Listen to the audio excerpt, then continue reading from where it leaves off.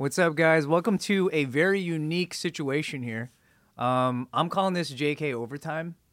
I guess I'm calling it JK Overtime as well. Which is ironic because we're not being paid overtime to be here, but we are going over the usual amount of time that these episodes go, which is what a lot of people have been asking for a very long time. They've been like, yo, Overtime these episodes are too short. So then we're like, why don't we get together on an off day and just go limitless and just talk about whatever you feel like.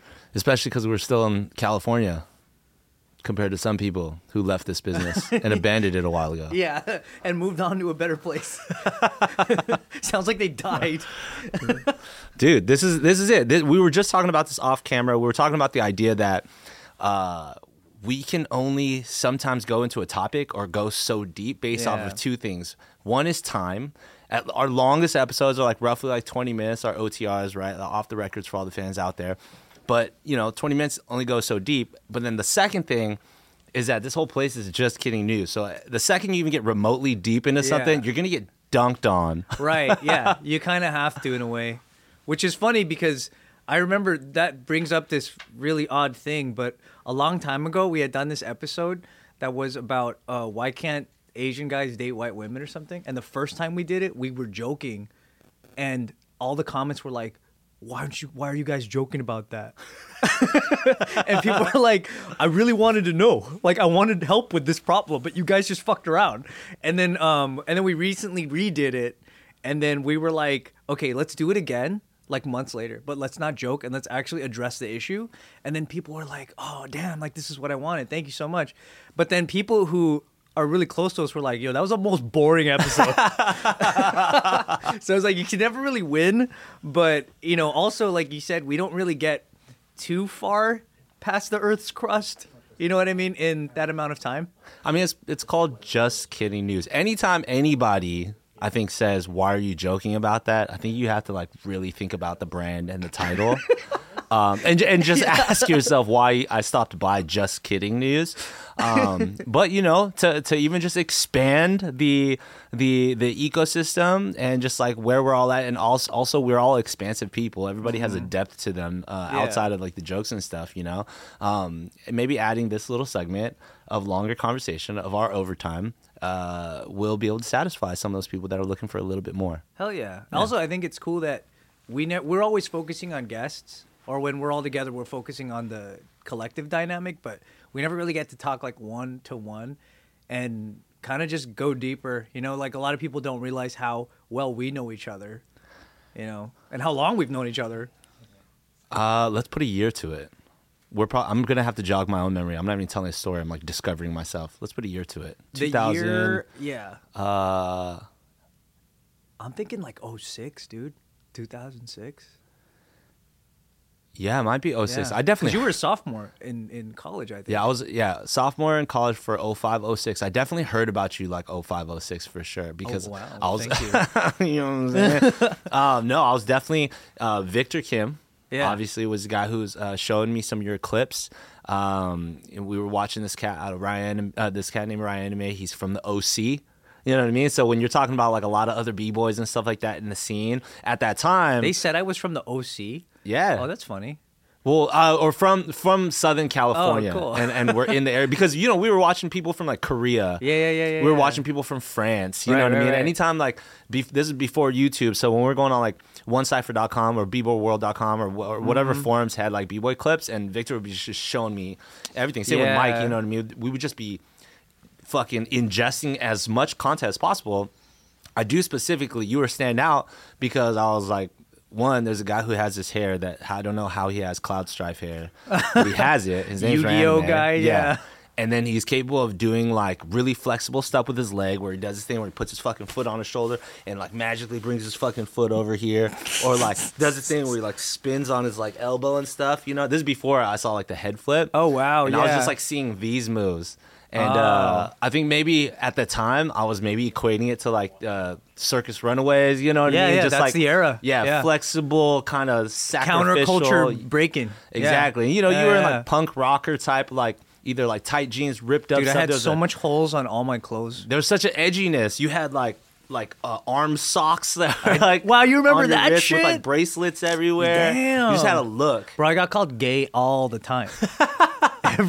every day of my life. As I would leave the house, my dad. But yeah, so like 05, 06, I was hearing Yeah. about you, but yeah, I don't think I met you. Did I meet you before Hawk? I don't know. I don't know who came first because Hawk met Mike, I think, very early on. Yeah. So the crazy thing is you, Victor Kim, Mike Song were like the three freaking amigos, man. And that was like the triplet. And when I met Victor, that's pretty much when I kind of met you and Mike. Yeah. And you guys were like inseparable back then. And Victor is a guy that was from my crew, Quest crew, but he ended up disappearing. We'll get into that later. But but Victor, Anthony, You just said Mike, disappearing? yeah, he just disappeared. Yeah, that's long story short. He disappeared. But Victor, Anthony, Mike lived together in college, and that was the holy trinity. Well, I don't know about holy, but Yes, we worship ass you holy guys. trinity. No. But yeah, we were a clique. You know, we all Yeah. met our freshman year of college in 2004 at UCI. Dance was for sure the definitive thing that like brought us together. Yeah. Mike asked us to participate in a CASA, Korean American Yeah, Student yeah, yeah, yeah. Association's like dance off. So it was a freshman dance off. He asked us to join the Korean Association crew to do their freshman dance off, where literally that club puts freshmen together, puts a routine on them. They compete at some fucking club in LA somewhere, and it's like the schools that battle it out. Like Yeah, it's UC so dope. Irvine versus UCLA. We do this for Chinese Association too, for all count stuff.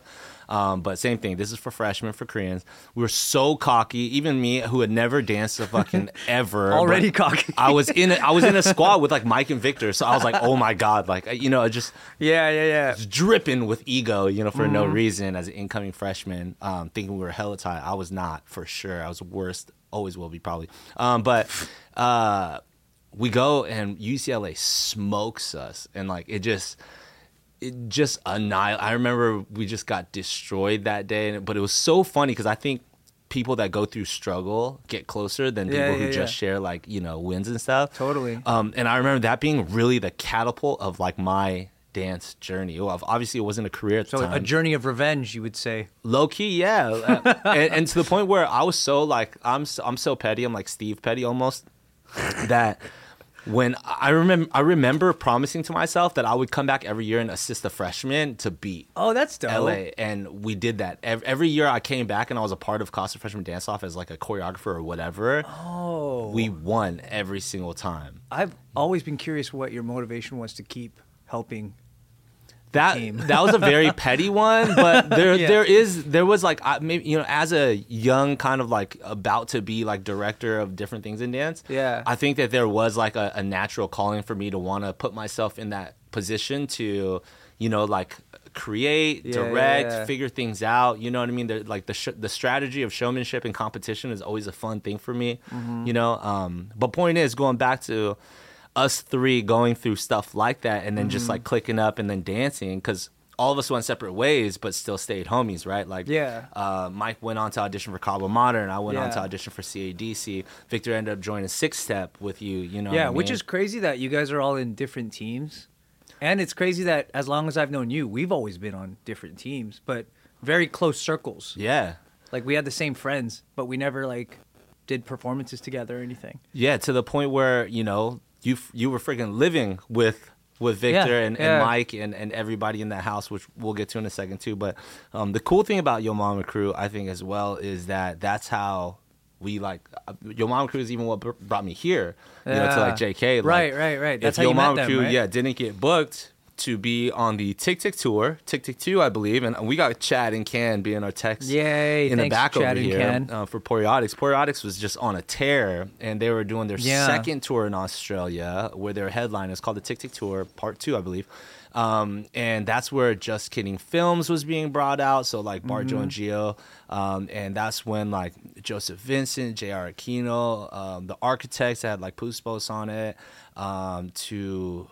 Who else was there? Chani. Damn, just all-time all-stars. And then Yo Mama Crew. And Mike couldn't make it to that particular event, so it was just me, Victor, and then Lawrence Cal. because Lawrence subbed in Right. for Mike, and then we Right, did a right. show there, and that's literally how I met like Bart, Joe, and Gio and stuff. And since then, it was like coming on to JK Films, becoming a member of JK News, all that stuff. That's literally the whole story. But it came from Yo Mama Crew being like our thing. Wasn't even Kendra's. Dude, it's so funny that like I feel like my first impression of you looking back, like this is 2006 or 2007. How old were you at that time? Sophomore in college. Sophomore in college makes me what, like 19, 20? Dude, my impression of you, I thought you were like the brainiac guy. I thought you were like the smart guy. Because like you had Victor, Mike, and you. And for some reason, I think I had gotten really close to Victor because he was always coming to practice and shit. But then like, and then I knew Mike a little because I'd went to Kaba parties. Yeah. And like talked to him there. But I didn't really know you. So I just assumed that you were quieter than them. So I just assumed you were smarter.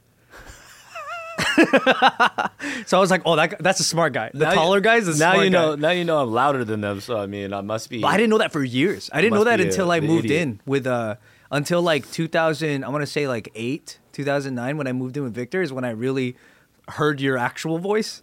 And I was like, oh damn, this guy's cool.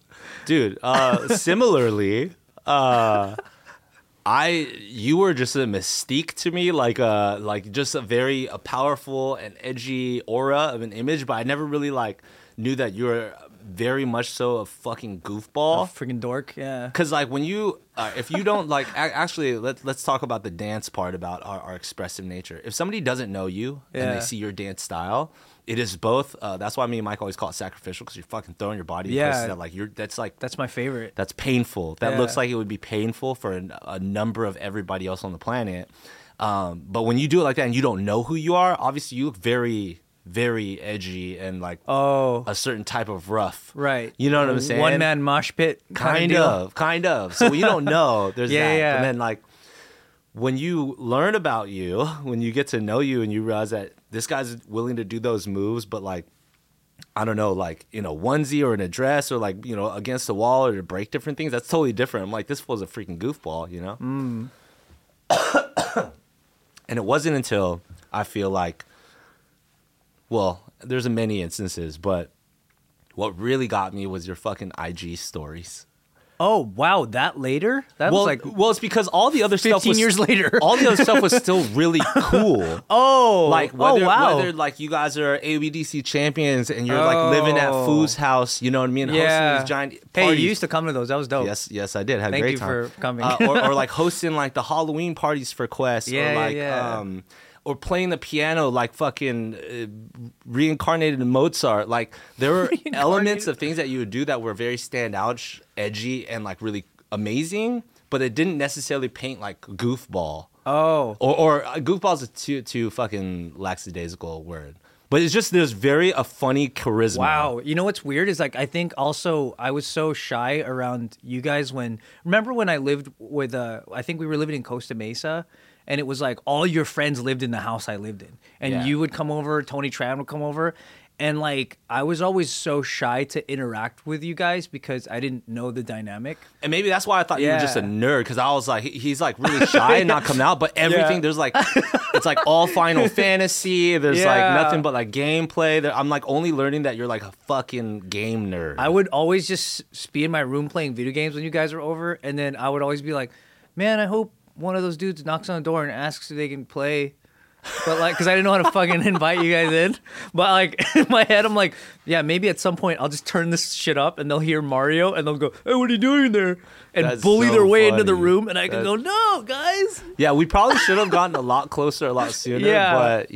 but life works the way that it works. It's because there were so many different webs. Like you guys were connected through UCI, through like the frats, through so many different ways, and I was like, these guys are cool.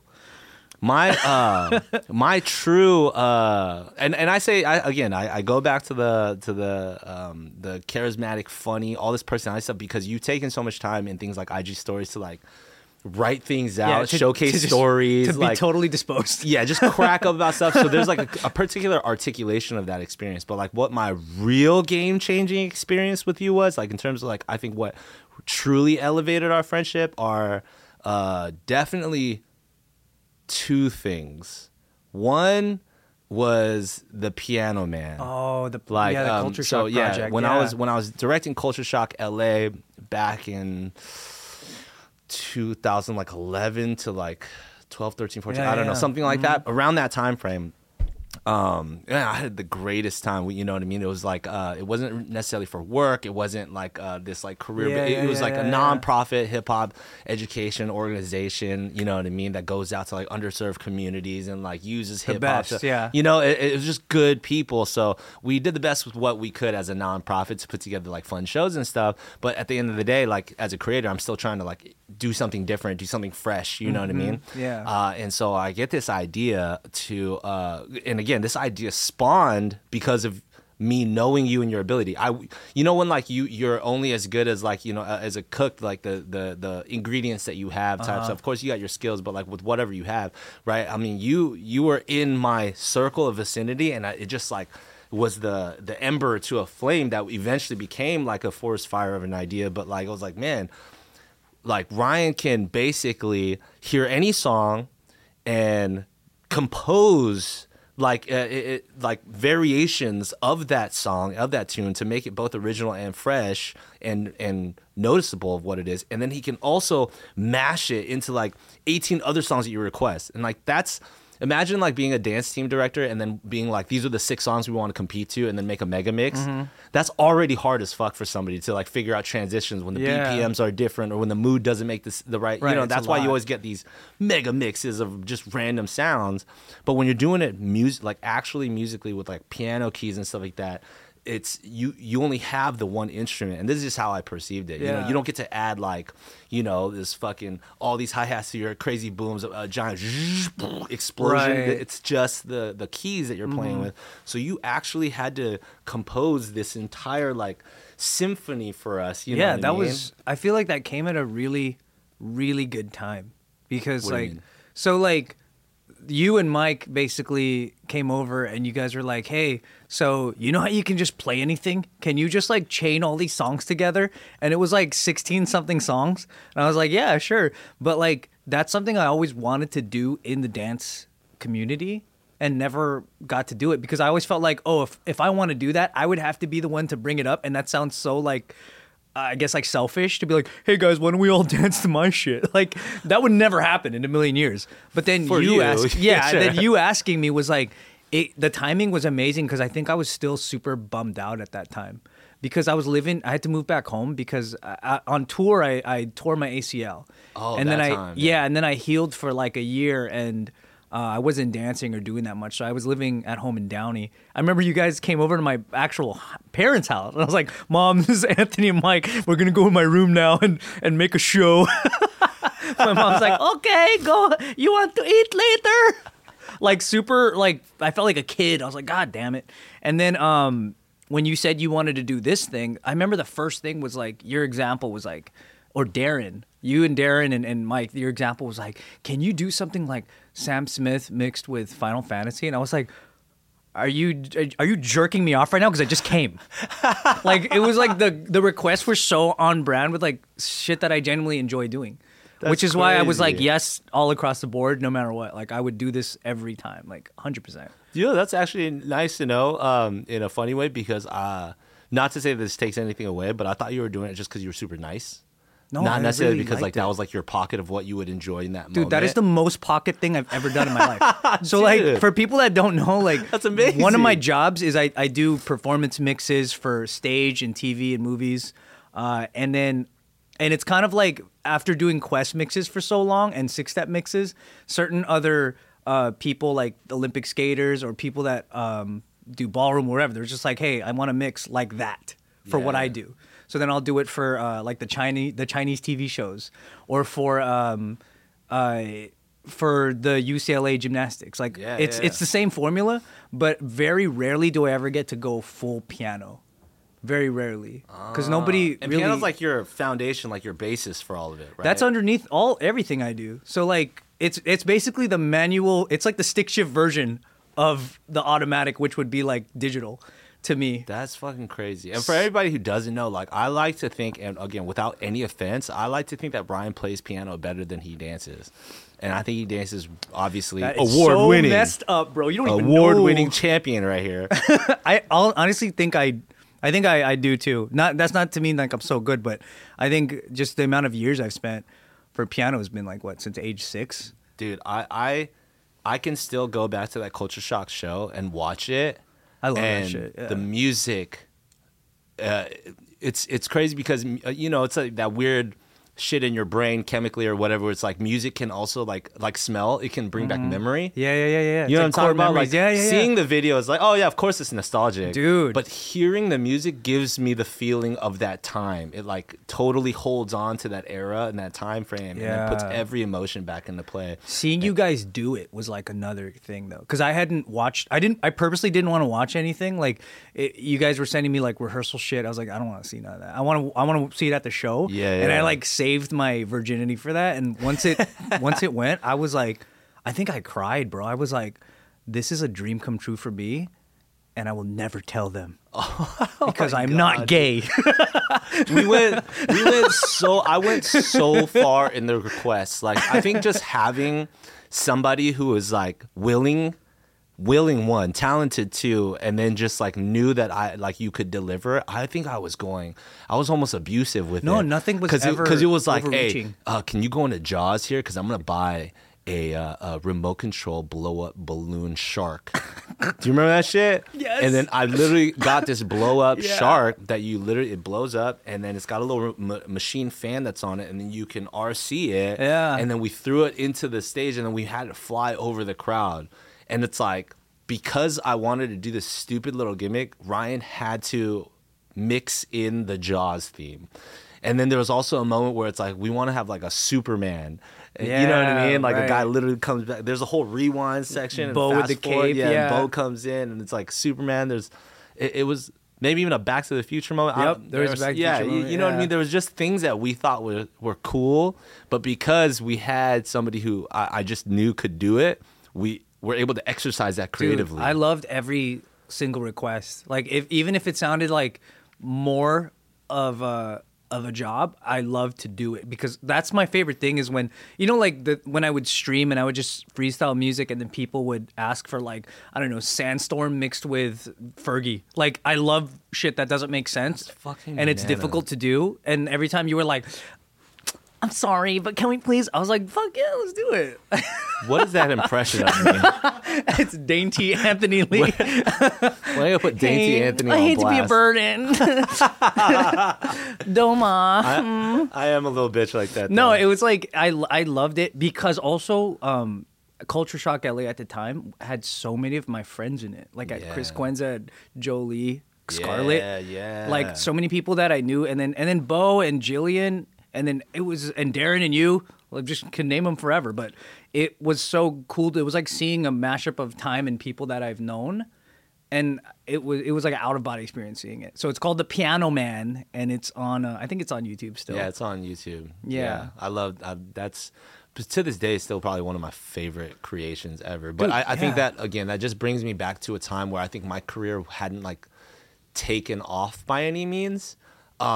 So I think as a creator, I was so free of any like pressures. Yeah. And I think that was like the last time for me personally where I feel I didn't have to think about anything beyond creation and joy. Mm-hmm. And not to say that I didn't do anything better in the future, but it's just like as an artist, right? When you mix your, how it is when you mix profession with your artistry. It's just a different cocktail. No matter what, like you put two different colors of ingredients into something, it's just going to be a new color. Right. Like and you can't separate those things all the time. Those are always going to be some sort of like blend back and forth. But that was like at a time where I feel like it was the last step right before my actual like career in dance was going to take off. So I felt like I had the ambition and the vision without the whatever pressures of like needing to outdo myself or make money off of it or anything like that. So it was like one of my favorite times in my entire dance journey. Dude, I didn't know that. That's cool. I didn't know that you looked at it with that much like value. because I did. I definitely didn't talk about it too much, but Dude, the Piano Man it's massive. is for sure one of my most. It's just the best time. It's one of the best times. I remember there was this moment where we're rehearsing at Boogie Zone Utopia down in like Torrance, right? Yeah. And I'm in the big room with like the main rest of the team and like, you know, Mini Shock, Mighty Shocks, Future Shocks, all the little kids, and we're putting together different parts of the number or whatever, right? Not Minis and Mighties, that's the benefit show, but just, you know, like all just like different segments with the other team. And then I have Bo and Jillian go work on their mini duet section in just like one of the smaller rooms. Yeah. So I just give them a couple hours or whatever, you know, and then as the team's working on stuff, I go out and I'm checking on them. And they're like sweating. The music just played, and again, everywhere in all these studio rooms, like your mix is playing from different segments, right? So it's just such a cool thing to like also just know we have like original music on this in a unique way. Yeah. And then they're like sweating. They come out. I'm like, "How you doing?" They're like, so you think you can dance or what? You know what I mean? Because they knew that what they had just put together was just so fun, but it was also it was a big ask. You know, like in these community competitions and shows, oftentimes people they just choreograph a segment, 30, 40 people learn it, and then it's like you present the choreo. It's never so focused on, especially during this is like 10 years ago. You know, it wasn't so focused on a small amount of people. Right. But I'm over here knowing what Bo and Jillian can do as individuals and knowing the magic that like nobody needs to support that. Actually, everybody needs to get out of the way to see the strength of it. Yeah, right. You know what I'm saying? And it's like superstars for sure.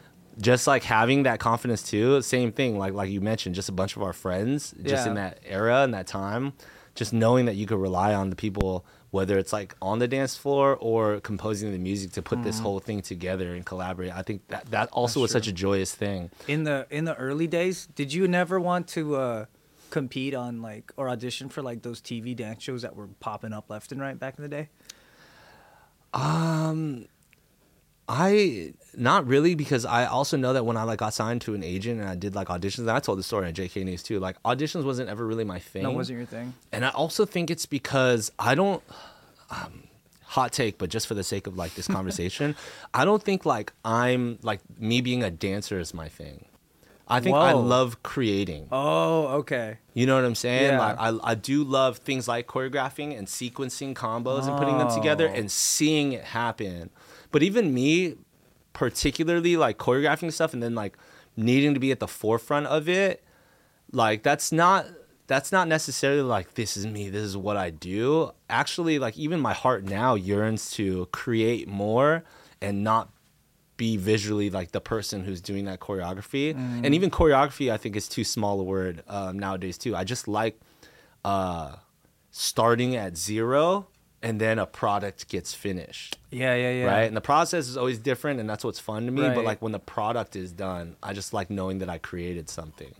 But like I never saw myself as, you don't want to like, be the product, basically. not necessarily. Like and I also just don't think I trained like that. I don't train the way certain people train. Like where some people, and respectively so, they put in so many hours in training into like their sessions, figuring out their combos, their moves, their signature moves, like the physicality and the technique of certain things. Like I think I put in the same amount of time to things like sequencing moves. Yeah. Or to things like, you know, if it wasn't physically difficult, it was mentally innovative or unique or standout-ish. Like I think I put in a lot of times, and I just enjoyed that, and I would revere like the people that put in a lot of time to their movement technique.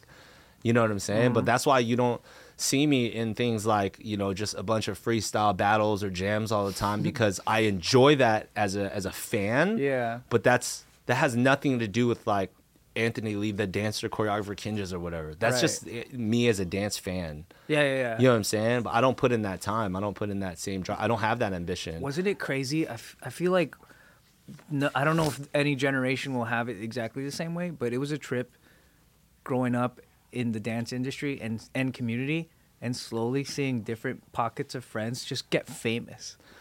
That was such a... Like, it was a shock every time. Every time. Like, people care about us, you know, like our world. And then you'll just see, like, all of a sudden, Yuri's this, like, superstar. And then, you know, Ben's up here. And, like, all these people that we thought knew were superstars. Totally. And then they just, like, blow up. It was crazy to see. Dude, I remember, and again, not to like fucking sound like the old people, but It's okay. We are the old people now. it's true. Like my first YouTube video, I think I posted in 2005. Yeah. Right. And I remember when we posted this like remake of the Yo Chris Brown music video. I remember we filmed it. In like 4 hours. We edited in 4 hours. I remember thinking to ourselves like, "Whoa, dude, 8 hours. We finished a video." And I was a film major, so like film major? I was a film major, but Throughout this is, UCI like, the whole time? My first 2 years I was undecided. Oh, and then I declared a I didn't film know major. that. Cool. So I was a film and media studies major under the School of Humanities. So I was going to things like Production 101, and you know, this is like mini DVs. This is like actual film at the time where you had to like convert it into a digital file. And if you fuck up, or you know what I mean, like you're losing your entire project. Or like rendering takes overnight for certain things at like 480p. Like we were not in a fucking professional era like it is today, where everybody can do way better work on just your cell phone. Like this is like you had to work your ass off to put a one clip with another clip and then put music on it.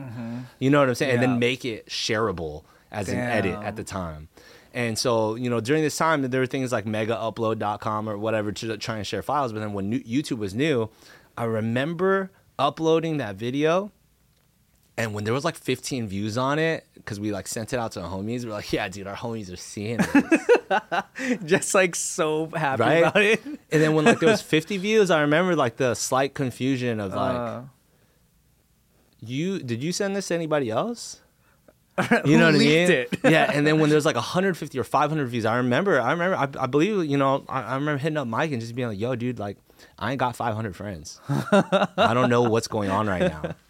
Yeah. You know, so like just being in that time where, and then I went to SPOP like that following summer, student parent orientation program, and I'm a staffer, right, for UCI. And then I'm like, we're walking around the cafeteria, I'm holding my tray of food, and somebody comes up to me and they're like, "Are you Anthony Lee?" And this is the very first time that ever That's happened. the very, very first one. Very first That's cool. one. You still I remember I was that. out at the fucking cafeteria at UCI. He's like, "Are you Anthony Lee?" I'm like, did I do something wrong? And this is way before people started adding fuck hinges at the end of that, right? Yes, yeah. That didn't happen until fucking Steve. I wish Steve was never born. But other than that. Right. In the cafeteria at school. Yeah, and I genuinely, this never happened before, so I thought I did something stupid or wrong. You know what I mean? That was the easiest place to equate something to. And they were like, "Did you do the Yo Chris Brown music video remake?" And I was like, "Whoa, yeah." Right? And they're like, "Yeah, I saw you at our high school rally at Cerritos High School." Oh, shit. Because you remember what a fucking high school pep rally, right? Yeah. Like, I remember thinking a high school pep rally was like, if you were anybody who's anybody, like, and you were featured at high school, that's like a big deal. That's a big deal, yeah. You're a big man on campus, basically. You're like literally a mega star, you know? And then somebody's like, yeah, Cerritos High School. And again, I grew up around the Cerritos High School area too, you know? It's like, wait, what? Like, why would anyone play our video at a high school pep rally? And just thinking like, yo, we're in a totally different time, you know what I mean? So seeing people just become quote unquote something was just, and my closest connection was Mike's song, right? So when ABDC 2008 season 1 happens on MTV, and I remember he's on a break from the show, so I'm like, yo, let's go to DMB's, because that was what us UCI kids would do, right? Yeah. You want to go for the drinks, let's go to DMB's. And we fucking go to DMB's, and I shit you not, like all these Asian cats, frat boys, all these frat people and stuff like that, all these random fans would be like, "Oh my God, you Mike Song from Kaba." And this was the first time shit like this was really happening. And it was just such a trip. Yeah. You know, like, I was never quicker to be like, "I'll take a photo for you guys." You know what I mean? Just like, what is this? Mike Song, let's go, you know? I was so happy for Mike. But at the same time, I was pretty jealous, not of like jealous like I didn't want them to rise. I was like, the feeling of people coming up to me going, "Yo, you ever seen this team Kaba Modern?" And it's the same shit I've been telling them for years, and they just didn't listen. Is like, it made me mad to be like, "Oh, now you care about it." You know what I mean? Like, immaturely. Who would have known though? You know what I'm saying? Yeah, right. What a phenomenon that was gonna be. Like, that was huge. Like a fucking phenomenon. You know? It was massive. But yeah, who would have known? You know, it was a fucking really, really wild time too. I think it was just these TV shows for dancers, like, we talk about this on like different pods, but like it wasn't just about people getting famous. It like shifted and changed the culture of the industry, right? No. Like we barely mentioned some of these topics before on JQ News, but like a dance level Asian suddenly becoming a thing. Yeah. To like, you know, back in the day when people would go out and teach in like Europe and stuff like that, everything was about like Britney Spears choreographer or like Janet Jackson choreographer or JT or whatever. And it wouldn't even sometimes mention the name of who that choreographer was. It was the credit was more important than the person. Yeah. And artistry. And like it wasn't until these dance shows that changed. Yeah. And witnessing that was also like, whoa. Because nobody was interested until the dance shows came along. What was your first moment for you, like where you're like, holy shit, this is the ride? You know what I mean? You know what it was? It was because when I did So You Think You Can Dance the very, very first season, 2005. Prior to that, I had never done any audition. I'd never had a professional job like of any type. I didn't even know choreography counts very well. The maximum I did was on Six Step as a competitor, and of course we found ways around learning how to count. But the shock of being on that show, and this was like a thing maybe that only applies back then, but going on the forums. So You Think You Dance used to have its own forum. But now it doesn't. You don't need shit like that for anything. But back then, all the communication about the show, whether fans are discussing it, all took place on the Fox.com website. And So You Think had its own like thread. And I remember going on there while I was still competing, and I was sequestered, so I couldn't go anywhere. I lived in the hotel. You weren't allowed to see anybody. And then we would all just, the contestants would just go on the forum to see what people are saying about us. At the time, our only social media was MySpace. And back in the day, they had a backwards view on it. So networks would make you delete your MySpace if you were doing something like this. If you're doing Idol, if you're doing anything, you would have to delete it. Which doesn't make any sense, but yeah, they saw it so backwards. So we deleted it. We had no way of fans talking to us or telling us nothing. You go on the forum and then you just read what people are saying about you. And then the first time I saw somebody say, "Oh yeah, I'm a Ryan fan," and it like almost justified my existence. Because until then, I had like no confidence. Yeah, I was very like low confidence kind of person. And what year was the first season? So you think 2005. Oh my god, that's my first YouTube video right there.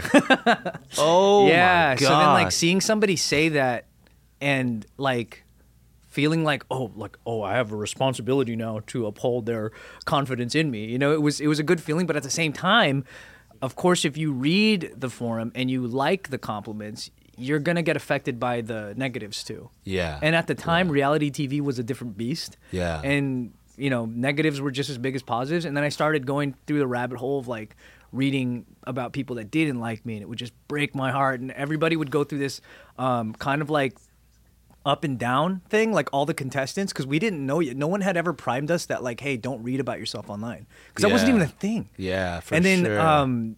We learned the hard way. Like everybody had these identity crises. The abilities would go haywire. Like you just wouldn't be able to perform or do your thing because you would just be thinking so much about how somebody hates you, some random person. It was weird. Bananas. Yeah, it was weird because you couldn't resist looking at it. Be like, you know it's bad for you, but no one's ever written about you anywhere on a blog or nothing. So you're like, what are they saying? What are they saying? And if it's bad, it just like destroys you. I do remember watching you on the first season, and I remember, again, we're all ignorant because this is like the very first time it happened, but I remember thinking, it's like, there's no way like a hip-hop dancer or a b-boy is going to get that far, period. Yeah. I was just like, there's some sort of unwritten politics to like the dance hierarchy. Yeah, right. You know what I mean? And you know, it's not untrue. No, yeah, in one sense, for it is, sure, right? I think, true. Yeah. So I remember thinking to myself, I'm like, yo, dude, how's Ryan gonna like, you know, do well on this? I think it was true then, but then following that season, people would train specifically for the show, knowing they would have to do Latin ballroom, all that shit. Well, like, that's exactly what I'm saying. We didn't when know you nothing. had to do Latin, and I remember when your hair was all like combed over, and you were in like fucking bell bottom pants and stuff, right? With like a plunging V-neck to your belly button or whatever it was you were wearing.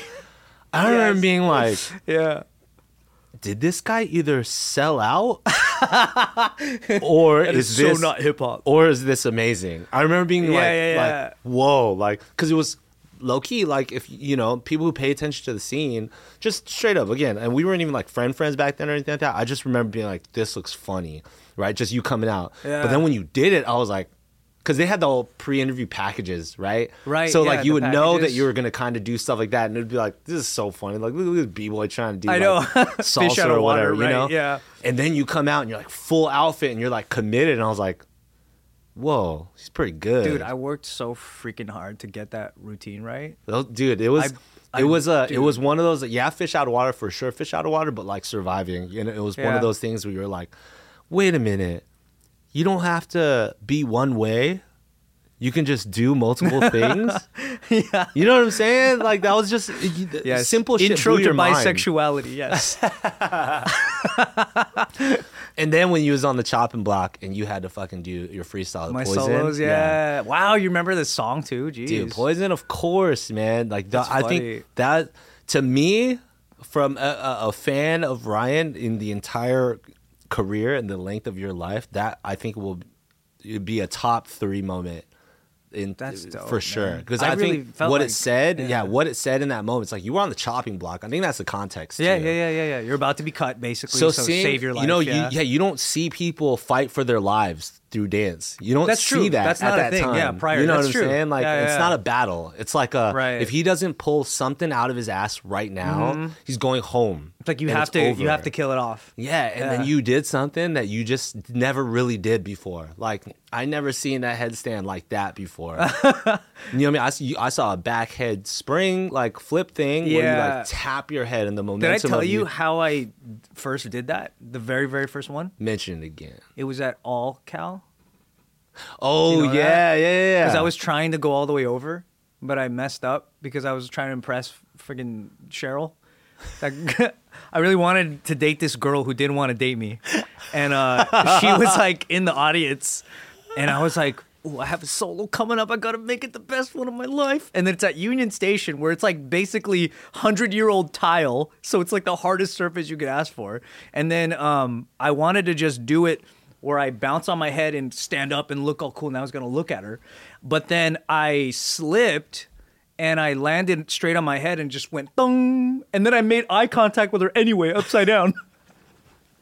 And then I remembered after that show at All Cal, people were coming up and going, yo, dude, that was tight. Never seen that before. How'd you think of that? And I was like, just in the lab, just like working on it. I tried to like play it off like that's something I had in the pocket. But Meanwhile, you had a concussion. yeah, meanwhile, I was like, what the hell? How do I do that again? How do I replicate it? Dude, that was insane. And you could tell when it's like when you watch somebody do something in a battle and like let's say they like, they do 90s or 2000s, but they did like 2 extra spins than they normally do. Yeah. And they get up with the fire like the Holy Ghost is in them. That was like your energy. You hit this thing and you're like there for a second. That was like, me, yeah. And then you get up and it's like, whoa. Right, because like until then, like tons of dudes were already like showling it where they would just go bong bong.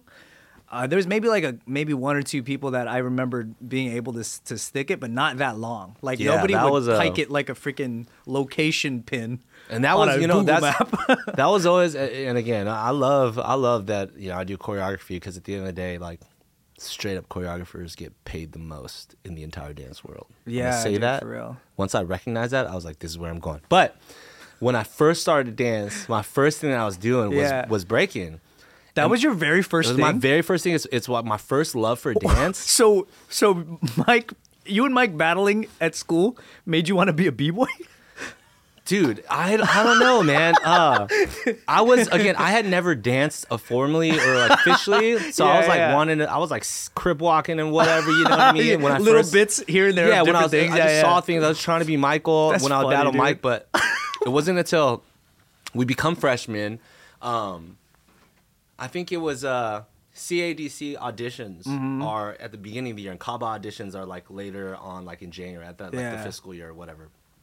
And Mike's about to like audition for CADC, so I was like, oh, maybe I should try this. I've never really done shit like this. Mike was before. going to audition for He went CADC? he went to auditions, right? And then I think it was like people like Ben Chung was like, nah, dude, don't audition. Come audition for Kaba. Wow. So Mike's obviously like, oh, okay. So he Yeah, because it's Ben. Like, who's so not so going he to... doesn't audition for DC, but obviously I never learned this shit before either, even though I went to auditions with him, like the learning of it. So I don't audition because I've never done this. And the only free club was UCI B-Boy Club. Oh yeah. You didn't have to yep. audition. You just go to the ARC, the Anteater Recreation Center, once a week, and then you just session, and people will teach you, and it's just like open space. Yeah. So I would go there with Victor. I didn't have to audition for anything. I didn't have to be good at anything. I could just learn. So I started b-boying first. And, for all the wrong reasons, just trying to, like, look hot for girls type stuff. Like, no foundation. Let's go right to windmills. Right? Yeah, let's spin. Like Can's journey right now. Right, Can? Yeah. Yes. Can, where's your foundation right now? It's nowhere. Okay. Nowhere to be found. But he's posting his, like, continuous windmills every Yeah, other day, dude. right? Because it's, like, the most fun part. It is. Because that's what b-boying gives you. When you, like, stick a freeze, that trumps Dude, yeah. every other feeling. Yeah. You know what I mean? And, like, that's why, I don't know, I still love it. I still love watching it. I still love being a part of it in some way. Damn, that's cool. I didn't know that was your first thing that you wanted to do. Yeah, it was my first, and then I got injured all the time because I was weak and not good. And then I remember you were pretty skinny back then. Thank you. Like, but not like, you were like lanky skinny, which David is still like, calls me fat, but yes, I was lanky, skinny. well, the only time I remember you gaining weight was after you quit dance. Makes a lot of sense. You had a weird, like, so from Makes a my lot of side, sense. I remember you had this like moment where word around the house I lived in was that Anthony doesn't dance now, and he got a man's job, and he's Sales. like, yeah, sales. Yeah. And then that's when I remember you were coming over, and then you just looked so different. Like, you just looked sad. Say different again in a different word. 3-letter word starts with an F, ends with an at. You came by. I just remember you looked so like your spirit was gone, and I was like, "Hey man, how's the job going?" And you Why were you like, laughing, Can? Because he's trying not to say it. "No, I mean that's like the least of the change. The major thing was you were just so like gone. Like your face was just like, I was like, "Hey, how's the job?" And you were like, "No, I don't." You like didn't want to talk about it. This is the depressing moment where I'm gonna ask Chad to pour me a shot. But think about this, like the thing that always trips me out, which I always want to credit you for, is that like, imagine if you never stopped that path. There would be no Kinjas. There would be like none of that. Like the fact that you came out of that, I mean, you could have become like wildly successful in sales. That would be fine, but That is my biggest regret. what, not being successful in sales? Yeah, my biggest regret is coming back to dance. No. Stupid. No, for sure. That was crazy. Because I actually physically saw that fork in the road, which is crazy to me because, you might tell your story somewhere and people would just imagine I and probably go, should yeah. tell that story right now, actually. I've never really talked about that entire journey. Yeah. I am going to take a shot it's right now. wild. Because Do it. fun. You almost had a completely different life. Yeah, so, man, this is such a weird time in my life. I just graduated.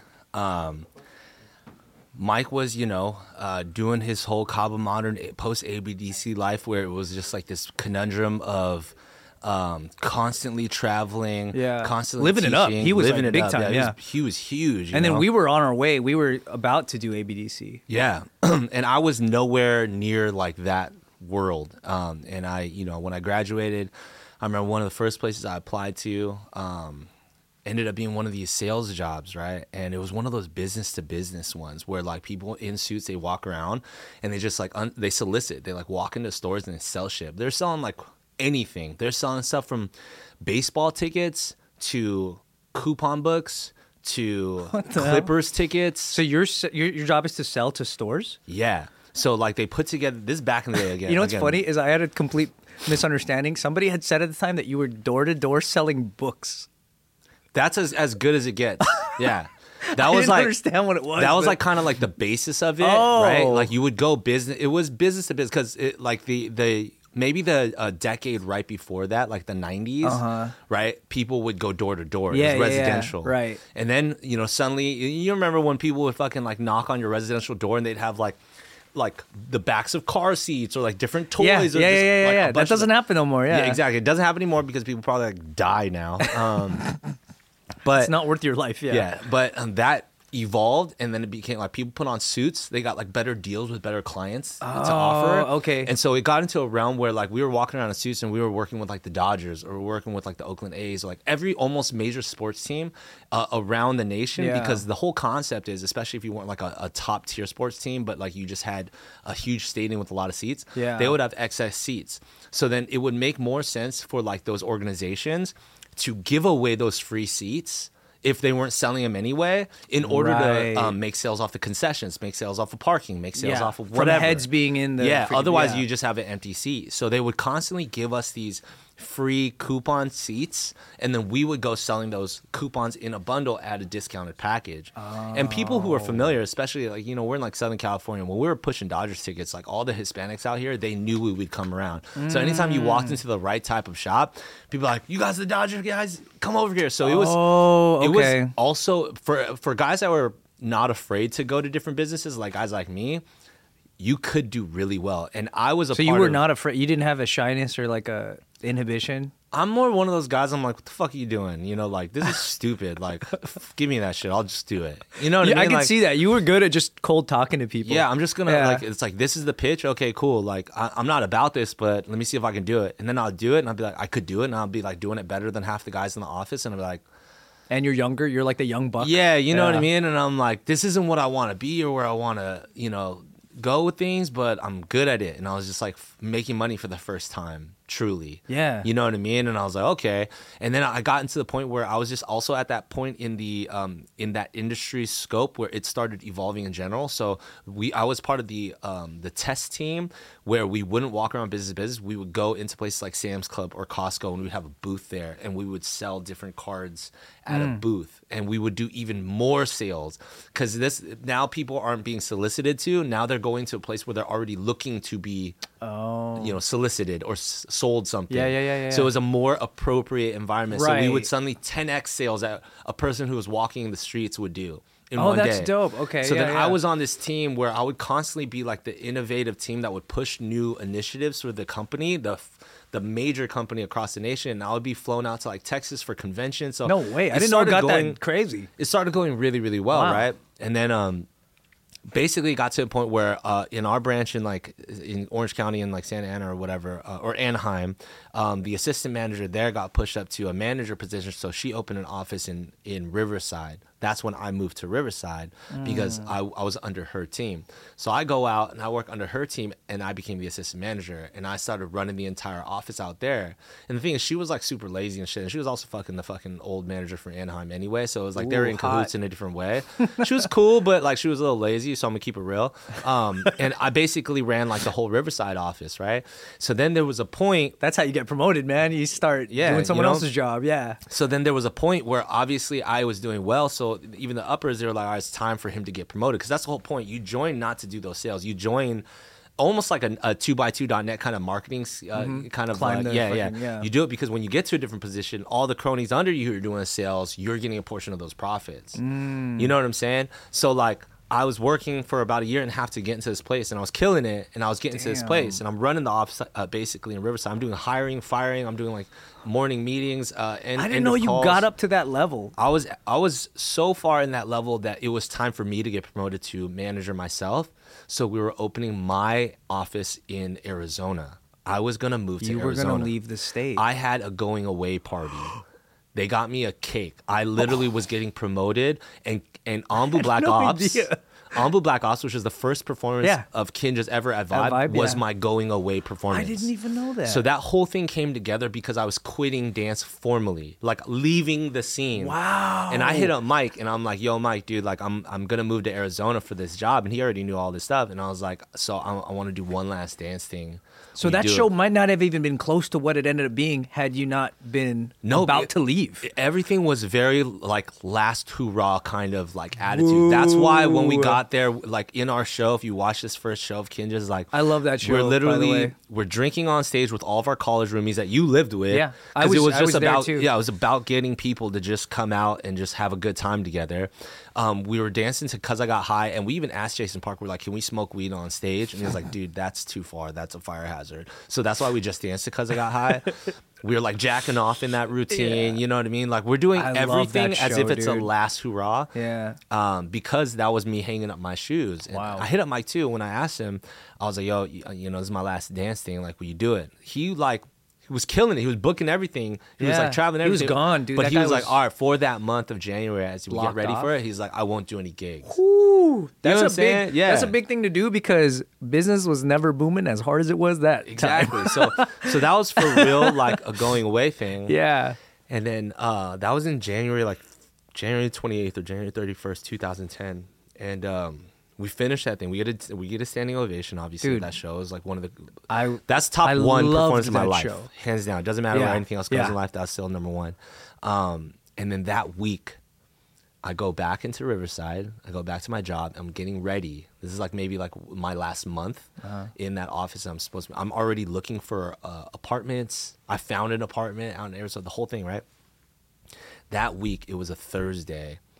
And for some reason, I should have saw this coming, but maybe I was just already too like in the momentum of like I'm moving forward. You know, this is like where I'm gonna go with shit. That week on Thursday, for whatever bullshit reason, the office and the team wasn't ready for me to leave, so they had to hold me back. Right?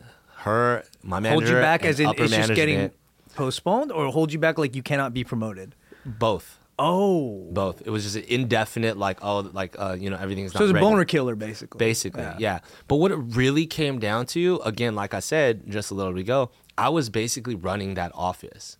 So what really would happen is if I would leave, just like in Anaheim when my manager got promoted, right? When she got promoted, her whole team, including myself, we all left there. And you go with your team. The people you bring in and you train and you hire your team, right? So you leave with your team. At that point, she was no longer working and going to the field because I was doing everything. Yeah. So she didn't really have a team, which meant that, like, if I were to move to Arizona, I would be taking the whole office with me. So she would lose everyone under her, too. Exactly. So she would literally not be doing output. Out, Exactly. So that's why her, and again, she was like in a relationship so they prevented with the person who was above her that she came from, our team leader. Yeah. So then, again... So being blocked out, basically. Yeah. You know what I mean? And that morning, when we got held back, I still kept my cool with it, and I still did the morning meeting and stuff, but my main assistant manager, my assistant, who I brought in, who's my number one guy, right-hand man, his name is Derek, we lived together in Riverside. We moved from Anaheim and lived together. We, like, started this journey, and, you know, all these promises of, like, growth and stuff, and we got held back again. That day, we quit. We just walked out. You just cold left? Yeah, just cold left. We were like, you know, F this. Like, it's over. And we just left it. And I remember driving home from that Riverside office, and I remember I called my sister because I didn't know who else to hit up. And I remember just crying on the phone as if I had, like, failed something because there was no plan. There's no severance. There's no 2 weeks. There's no other career change or game plan. Right. It was just like a feeling of being held back, failing, or losing something. You know what I mean? Yeah. But I think that in combination with the emotions that I had 4 days prior at Vibe, where I had the greatest peak and experience and emotion ever in the history of my entire dance relationship. Yeah. And I was leaving that. I was like, let me go deny this thing that brought me absolute happiness. Let me just walk away and hang my shoes up, even though it brought me so much identity and confidence and joy and belonging. Yeah. Let me hang that up. Let me go do this thing that I absolutely hate just because I'm decent at it. Get held back, you know what I mean? And then I remember like hitting her up and she was like, it's okay, you know what I mean? Because I thought all the other stupid Asian boy pressures, you know, or anybody in general, it's like, I failed. It's been like 2 years since college. I got nothing for myself. I don't have much saved up. I'm living in Riverside and I got to just move back home. Like, where I don't have anywhere at home to go. I got to go to my parents. You know what I mean? Everything just felt like... I'm sure too at this time, like jumping back into dance full time seemed completely like unattainable, huh? Wasn't even in the books. Yeah. Actually, I think because everything was moving so fast. And this was 2009. Yeah. For me. So then I ended up getting a job from one of my best friends, Sean, who was running Flow Route, which was an internet telephony company, kind of like Vonage back in the day, using like voice over IP internet for phone calls. So he knows my situation. He just hooks me up with a job. Of course I'm not trained. Of course I'm not skilled. tight. He just hooks me up with a job. Good friend, man. He trains me. I like work there for like only a month or something like that. And then I get recruited by my boy Alex at Collusive. Which is a street clothing company. Right. So I get recruited to do, because he's like, I heard you did sales. He's like, and I was like, yeah, pretty good at sales. He's like, I need somebody to come do sales. I ended up transitioning over there and then doing sales and marketing. But that's how I got back connected to the dance world, because Collusive was so linked into dance. Yeah, Collusive is like the zeitgeist of dance apparel. It like was dance team fashion. You can see that entire era that Collusive had. It's like, hold on the entire dance. So you're branding everywhere, every event, every whatever. You know? And so that's what got me back into the dance realm, because I ended up being the point of marketing and then seeding out all this clothing. That's very smart that you were the one doing that, because you already have the trust of like all of the dance. There was this hilarious moment actually, because I ended up started to do a lot of the marketing, and Kyle Deneen was also doing it at that time when I first came in.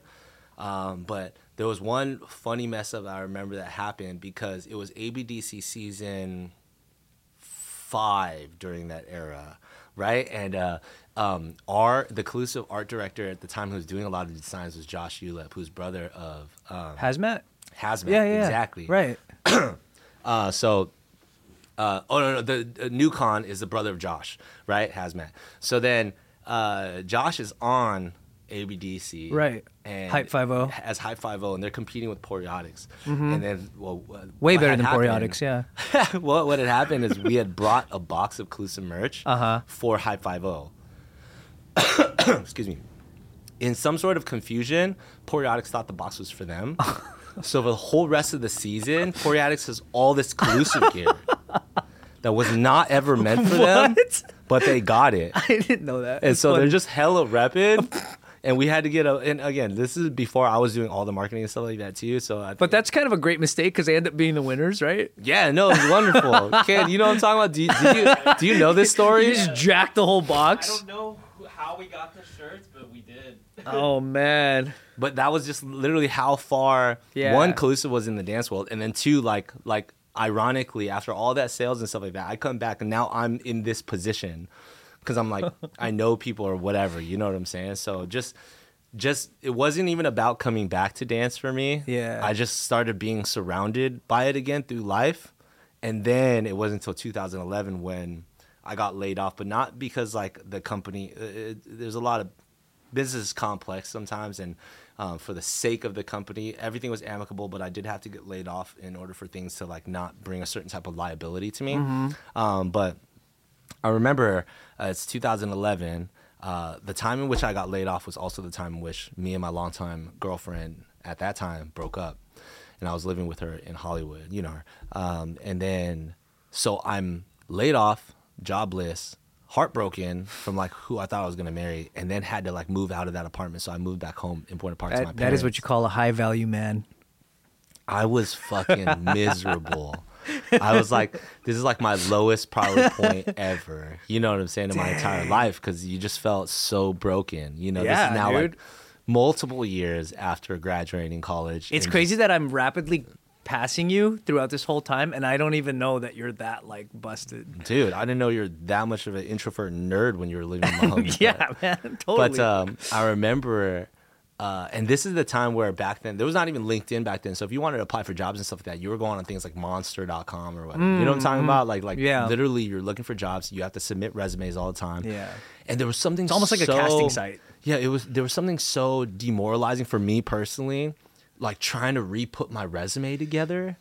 You know what I'm saying? Yeah. Like years after you graduate, and just feeling like, and again, maybe I also have my closest friends around me at that time, people like Victor, people like Mike, who were excelling at things in ways that industry had never seen before. Yeah. And chasing passions in a career that like was so... Oh yeah, people were making it happen. Yeah, they were making it happen. So I felt so inadequate. Yeah. You know what I'm saying? I felt really like there was a lot of things that maybe I didn't ever really give myself a chance to process, but emotionally, for real, I was like low, right? So I remember thinking to myself, there were these periods of times where I put hours into like, it's so depressing to sit there and just submit your fucking resume to read this job listing, submit, read this, and you're just doing that like fishing, but like shittier. There were even a couple times I went on interviews for different places, and I do fully remember one time I sat in an interview and, you know, standard typical interview questions like, you know, why do you want to like work here? And I froze because it was so hard for me to lie at that point. In sales, I was like really a good dance at movie. lying. You're like, you know what? I don't want to work here. That was my heart.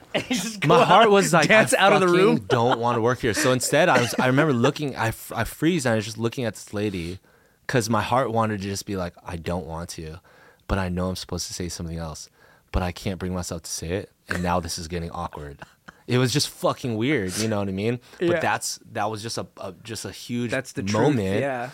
And so I go home, failed again, and I'm doing my daily routine. I'm like, I have to, you know, here's my hustle. I have to look up different job listings. And I remember when I would be so at the lowest point and hating that, the only thing that gave me some sort of salvation was freestyling, was just dancing. So I was like, I'm gonna fucking not do this right now, and I'll play some music and get down. And for me, a lot of it was also choreographing, right? Because for some, like, I just felt like if I choreograph, me putting sequences together, like no one could judge that and take that away from me. It was like the only thing I had. Yeah. You know what I'm saying? Right, like right, no matter how much somebody judges my resume, no matter if I get laid off because I wasn't good enough here, if I didn't do a good job here. It also never needs to be up for judgment. Exactly. Which is like, the best. It was just the only thing that I could create and then like hold on to. Yeah. Right? So like I would just suddenly start pouring hours into that, and I would have these routines, but I would be broke. So I would slowly hit up random people in between my like looking for like jobs. I would hit up random people and be like, hey, I'm still around. I still exist. Can I like come teach at your studio? Can I do something? And I remember getting like $20 for a workshop and thinking like, yes, I can like buy like boba this week. You know what I mean? Like I can do something. I remember when I got offered a job in Culver City's Your Neighborhood Studio. It was $20 per class, and it was once a week. And I would drive from Buena Park to Culver City, which is like the gas money alone is like the whole thing. Yeah. But I was like, if I do this, I can make $80 a month. I can pay for my cell phone. What? So just for perspective, what's the highest you've been paid for a workshop for the same amount of time? The highest you've been paid Like ever in life? ever in life. Ooh. Just to scale for people what $20 is in comparison to this. Maybe like $3,000 Jesus Christ. for like a 90-minute workshop. Jeez. 3,000 versus $20, man. Yeah, those are the for the best. same amount of time. It's just a totally different scale. You know what I mean? Yeah. But at that time, Right. $20 was everything to me, and I think that's more important, right? The mentality of it. You know what I mean? Even just in the hopes that might lead to another $20 next week. And that's all it was. And there was word of mouth. People would be like, yo, Anthony's still dancing, apparently. And then people were probably like, yo, we can get him for $20. You know what I mean? But that's all I had. That's, you know, and I remember. Like, it's a great flyer for your workshop, by the way. Anthony's still dancing, apparently. $20. But I do remember when I made maybe like $100 in like a 2-week period because of different spots. I was like, holy shit. I'm like, maybe there's a chance. And one of my most pivotal conversations of all time for my dance career was when I looked at Mike's song and I asked him, and I was like, yo, man, like honest homie to homie, like, do you think that I can, like, if I tried to do this dance thing?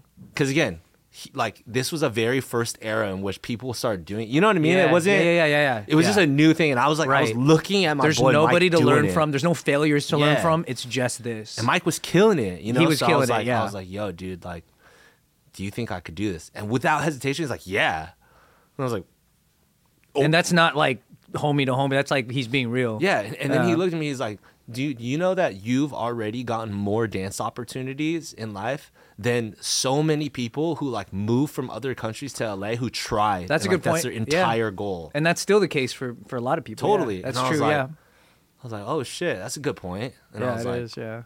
And then the second most important question I asked him, I'm like, will you help me? And he's like, yeah, no hesitation. How did he help you? Number one, I think just having somebody say that they would help you is like not. So he never did anything. Yeah, he never did it. He just said Fuck Mike. No. my first time truly traveling internationally for dance was when he brought me as an assistant to Croatia. He didn't need to. Whoa. He would have made more money if he didn't. He'd already been going out to countries by himself, but definitely this was his first time going with this promoter, so there was a comfort in having a friend, because like at the same time, this was also an era where like you didn't know who the wrong promoters were. You didn't know who the bad studios and everybody was were. trying to be a promoter. Exactly. Out of nothing. Like, and people were getting left in the dust out there too. People were yeah. getting fucking conned or like jacked and all that Bad stuff. jobs so, here and there. You know, so anytime somebody was working with like a new promoter in that era, there was something to being like, you know, bring my manager with me, bring my assistant with me or something. Mm-hmm. You know, just in case the worst happens, you know. So he was willing to bring me. I was super chubby. We got photos from this time. But he brings me out to Croatia and I'm assisting him. And I got this taste. Imagine he's like, all right, y'all want to see what it looks like if you're fat? All right, go ahead, Anthony. That's all he brought you for? Yeah, I would have still done it. But that was like, you know, when you give somebody a taste. Yeah. And I'm like a real taste. You know what I'm talking about? Yeah. Like, you're in another country. People save up their like Croatia. Yeah, they save up forever to try and be able to travel somewhere. I'm there on somebody else's dime. Yeah. And Right. opportunity and name at that point for me Yeah. personally. And I just get to experience it and do what? A little bit of dancing? Mm-hmm. You know what I mean? You go on a trip like that, you're there for like 4 days, but you teach what, maybe 2-3 classes, an hour and a half per class. You're really actually working like 4 to 5 hours total. Yeah, total work. Yeah. You know what I'm It's a lot saying? more And the than it rest is looks. like, what, vacation for a bit, you know, sit on a panel and do a Q&A. Like it was. Oh yeah, you're talking about like all the free and easy days that you yeah, get. Yeah, it's just like, because they also I'm like, want you to this have a is good work? experience, which is cool. Yeah, They're you know? like, And then oh. it's like you're making the same amount of money in literally a weekend that I was making in 2 weeks to a month. Oh yeah. Doing what you love. So I think once you get firsthand experience, because remember those first few years too, like I'm sure for you as well, when you're traveling, teaching, performing, whatever it was you were doing, weren't people still perplexed like, so you get to go to this country and just dance? Oh yeah. And it's like, and so they pay for your flight Yeah. and they pay for your hotel All of it seemed so weird. and they pay for your food and you get money. I was also asking myself that. You know what I'm saying? Like it was such a weird I was like, concept. what's the catch? Every time you go, you're like, what's the catch here? Exactly. What's But gonna happen to that me? was just what it was. People Yeah. literally desired what you had to give them and they would pay you top dollar for it. And like the second I got that actual taste to know it was real, you know, it was like me joining that sales job. Once I saw somebody else do a sale, I didn't give a fuck what it was. I was on the first team to push makeup. Because I had so much ego that I was like, fuck it, nobody else is gonna do it. I'll do it, and I'll do it more than everybody in this office. So there was a point where I was going business to business selling makeup just to prove a point to my team. What was your opening line? Tired of looking ugly? I was like, damn, you're fucking fine. You want to look finer? No, I'm just kidding. I have no idea what it was, but you know, it's just like it was just that kind of like mentality. And Yeah. again, for me, that attitude that I had, and then I saw somebody do it. Yeah. Then I knew it was attainable. Right. And like that changed everything. I mean, that's probably like 90% of it to me is just seeing how it can be done. And that's Yeah. it. Yeah. Yeah, and you know, like I think we were privileged to live in that era where it wasn't done before us, so Super, we yeah. got maybe a bunch of first times. The ignorance was a major privilege because we just Helpful. went head first into everything without Yeah. any doubts or like you just did it. Yeah, I was teaching a workshop at UCLA like this past weekend, right? And there was a Yeah. Q&A after, and then one of the questions, you know, I remember these questions all the time being a kid too. And one of the questions like, how do you like find your own style? You know what I mean? Mm-hmm. And again, there's no like 100% correct right answer to this. I think everybody has their own answer. Right. But I remember having to think about it and being like, you know, the time in which I grew up learning dance and stuff, like we didn't have YouTube, IG, TikTok, anything like that, right? Yeah. There was nothing in abundance. There were only like the minuscule moments that you got something by going to like a jam or going to like a club. Right. Asking like an OG that you maybe saw in one clip through like Napster or something like that. They give you one tip and that's it. And then you That's take you that tip living for on like that. 3 months. Yeah, you're living know on what I that mean? tip. Yeah. But I was like, but there was something about that time for all of us as creators, because if you didn't get influenced by the overabundance of content or you weren't taking a bunch of class, all you were doing was doing the things that you had and then trying to evolve that. And it Yeah. would eventually kind of harden something about you. Right. You know what I'm saying? And I like to say this still, like during that era, there's way less dancers, but way more artists and creators. Mm-hmm. And today, everybody knows how to dance. but like there's very, very few innovators in the space. Yeah. Because everything is a natural kind of like regurgitation of everything that has been created or like they've put into their body or whatever. It seems like it's so hard to be an innovator because you have such an overload of data. Back in the day, some people innovated things just because they didn't know it already existed. Exactly. And they took a road and they just kept going because they didn't know someone else was taking that same road. And then they met in the middle and went, oh, you do that too? And they're both proficient in different like ways. But now it's like you could stop yourself every turn just going, oh, someone's doing that already. Yeah. You know, I mean, it's kind of I was never in dance classes. Like my first for real, like kind of foray going into dance classes was when I was already getting invited to dance camps to teach. And I felt like a jerk for being on that lineup. And then like, we're already there. Like, why would I not take this person's class who just took mine? You know what I'm saying? Like other choreographers on the lineup. Taking each other's classes. I'm stuck in Sweden right now and there's nothing to do because it's snowing outside. But be at these workshops. Like, why would I not just jump in this person's class, even if I'm going to look like a fool? But if I'm going to look like a fool, I might as well do it like across the world and back in my home turf. That's true. You know what I'm saying? So like, that was me finally going into dance classes because you just did your own thing. You know what I'm saying? You did it long enough until you got good at something and you bunked up with people who kind of did similar stuff. Period. In the future, like skipping over a little bit, when you started coming to JK as not JK News, but when you started doing skits and stuff, and then you ended up on the news, did you ever want to like be a host on JK News? Did you ever think like, oh my God, this is somewhere I want to be long term? Never. I was not because it wasn't cool. It was like what's it like? It's like because your first skit with them was what, 2000 like 12. Dang, yeah. Yeah, it was after the 6 tour, and then it was like that following year, 2012. And that's the Yakuza thing? Was that the first skit? No, that was like the third or fourth or something. Oh, like that. Okay. Yeah, I did random stuff with them. I was in a skit. I did a few skits with Lawrence Cal. They always made us super gay in it. Someone's got to be gay, right? I did a skit with them in 2009 or 10. Damn, like super early or something like that. It was like, or maybe it was 11, but it was I think they took it off because I think it got some flack. It was like it was a skit about suicide and how you take a pill and it makes you laugh and then die. And then, it was like me and Steve were in it, I think, and Fang. And then I remember meeting them that day. And I think I might have even met you that day.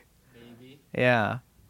Yeah, it was that era was really, really just fun because I feel like I was already doing things on YouTube. I was putting myself out on YouTube, but it was all dance stuff. And like when people like stumble upon my choreography or whatever and they don't hear me talk or don't know anything about me, like my dance choices are very I guess for lack of better terms, or how would you describe my dance choreography? Like just blatantly just looking at my dancing. If you didn't know anything about me, you were just like looking at my style of movement and choices. I would say very interesting details in the choices. And the songs are always usually like what, like my a little favorite deeper, thing, little. My favorite thing about your choreo is that you choose to do something that I think from a dancer's perspective is the least expected thing. On small moments. Oh yeah. Like rather that. Like because my fucking idiot brain always wants to do everything big, and then once I saw your guys' stuff, how you put a lot of focus on these like little pictures, I can't think that way, so I appreciate it. Yeah. So like that, I think it's very contradictory to like my natural personality. You know what I mean? Like sometimes like when people meet me, they would never expect that my personality, the way I speak, is the way that like that creator moves. Because like, you know, it's like more subtle. It's more like, you know, ethereal, a little bit more deep and like quiet and reserved, right? I'm not doing like banger music. Sometimes it's like really just soft spoken stuff. Right. So like that's my way to express myself. You know what I mean? In just that way, ways that I don't have regular words to. So when I was in JK Film stuff and I was already on YouTube in different ways, I was even doing Wong Fu stuff from time to time. Yeah. I just felt so blessed to have a different outlet publicly, so to speak, to like have fun in front of the camera than my normal shit. because my normal shit, like, again, I naturally just choreographed like that or whatever, you know. And then JK Films comes around, and then suddenly we're just doing these skits. And they're like, "Hey, we need some gay guys. What are you doing Friday?" It's funny because I give them shit for it, but obviously, of course, they're not writing like hella gay scripts or anything like that, because like they're like so anti-gay that they're like homophobes for a little bit at that time. They're such gangsters, right? Which, of course, it's more so because dancers are so in tune. Like we're constantly like in, right. We're you know what I dealing mean? with Like that we're daily, just doing yeah. stuff all the time. So, and it's especially for dudes in like predominantly guy groups. It's like, of course, we're gonna just be comfortable. So Sure. when me and Lawrence are coming on a set for them, they're probably thinking like, "Dang, these fools are hella gay," when really we're just like super comfortable. It's with like each being other. in all boys summer camp for like Yeah. perpetual years. Yeah, but like that shit was just so fun. And when news came around and we got to Yeah. just sit there and talk, the funny thing is that I feel like when I first came on the news, everyone's just such a fucking comedian. Was that like 2000? When was that? 2012, 2013? I remember when I first saw you on JK News, because I used to watch JK News a lot. Yeah. Like since they started it, like the debut of it. Uh-huh. And then I saw you on there, and I was like, dude, that's fucking tight. I thought you were really good. Oh, yeah? So I was like, oh, he's so cool. You know what's funny? I feel like when I was a guest versus now being a host, Yeah. very, very opposite experiences. Like, very opposite. Not just the work that I do, but even just the personality that I am. Yeah. Because back then, I was so rarely on Yeah. that when I came on, I feel like it was like, I don't know. It's not a matter of like being yourself or not, but like my voice was the most grounded in the room. It wasn't like jokes because, you know, I didn't know. I was just coming on and I was just literally Right. speaking my mind on a topic. Yeah. You know what I'm saying? But then once you become a regular and stuff like that, you're not always trying to get your point across about Sure, stuff. yeah, it's not so important to... Yeah, you know what I mean? You just Right. talk about whatever. Right. And then like it was like I was a regular for like this blip of a second before becoming a host. Just because of the time of that. Yeah. You know what I mean? I remember distinctly, like the first time I came on as a guest, I misunderstood. Like I was so worried that I wouldn't have anything good to say, or like there's some episodes I didn't like. One episode they did, I think one of the first ones ever when I came on here, they were like, "All right, so we're gonna talk about Game of Thrones in the recent episode." I was like, I'd never seen one episode of Game of Thrones. I spent the Dude. whole episode just going, "Yeah." And you think about it too, right? Yeah, when yeah, you're yeah. like a first, I remember like Yeah, you're maybe, like, third time it's as so a mental, guest. yeah. I remember because the first couple times I would be a guest, I remember coming home and just being like, "Yo, I think I did a good job." I was like talking. Yeah, you know what I'm yeah, saying? Like right, you just want to right. contribute. 'Cause, Yeah, like, yeah, this is- yeah. at the end of the day, this is like a big YouTube channel, And you don't want to interrupt anybody too, because you don't understand that, Yeah, like the you know? pockets. You're just kind of like, And then I do remember it was like my third time or something coming on, and like there would just be a couple articles that were like sometimes you just don't know what to say, or you don't have Yeah, something to yeah, say, or yeah, the yeah. flow is just going a certain way, Right. And you're like, whoa, 15 and you don't know minutes that that's went by. okay either. Yeah, and it's like 15 minutes went by, I didn't say anything. I did a bad job. Yeah. You know what I'm saying? feel Like, I guilty, did yeah. a bad job. So it's like there was They will never totally, ask me to come back. There's a totally different dynamic Yeah, back yeah, yeah. then when you're just like a guest. And it's you know? all in here. Like, it really is. Totally. Yeah, that's funny. But then, like, you know, being a regular, and then like, also when you're in the guest seat, which of course we're still there because Yeah. of the host, but when you're sitting at that table, it's like the energy of the room goes to you. Totally. Everybody sitting on the side is looking. That's like when you told Jason Cheney, like, hey, sit on that side and it'll feel way different. And Right? it's completely different. It's so different. Yeah, It's it- like, you it know, is. it just feels more relaxing and stuff like that. But it is refreshing now. yeah. To be on the other side, and you know, sometimes because guests will say, even Jason Cheney said that one time recently when they don't kind of contribute, and they're like, "Oh, like, I don't know, I didn't, was that okay?" Yeah. You know what I mean? You're like, dude, it's okay. I forget that people will still be thinking that. 'Cause We it thought is- that. Yeah. You know what I Everybody. mean? Yeah, always. But it is, you know, like especially now, like Gio had mentioned it too. Like the flow is so, especially the Careful Boys era, Yeah, the it's attitude it's very era. natural. We have a pocket now because I think we went through a lot of ups and downs together, and like testing certain things, and you know, Hell us yeah. being able to take like trips and just kind of like spend some time developing some sort of chemistry, Right. you know, specifically. And even our initiatives to like request like sessions where there are no guests sometimes. Yeah. Straight up yeah. to just be like, hey, it's Just to kind build of- the dynamic. yeah, Yeah. it's kind of good to not have like new energy all the time and just like, Right. focus. You have to accommodate. Yeah. Yeah, and like now, we've gotten our energy to a certain place with the Attitude Era and the Careful Boys that even Gio comes in. She's like, I don't even want to disrupt what you I guys know. going on, I was like, Dad, I can't believe Gio's saying that. that's crazy. funny. It's Gio, you know what I'm saying? Because she is technically the dynamic. Yeah, Like, that's the but I mean, framework. I find a sense of I would totally say pride because I feel like we put in energy. When you put work, you actually try. Yeah, for and sure. things happen.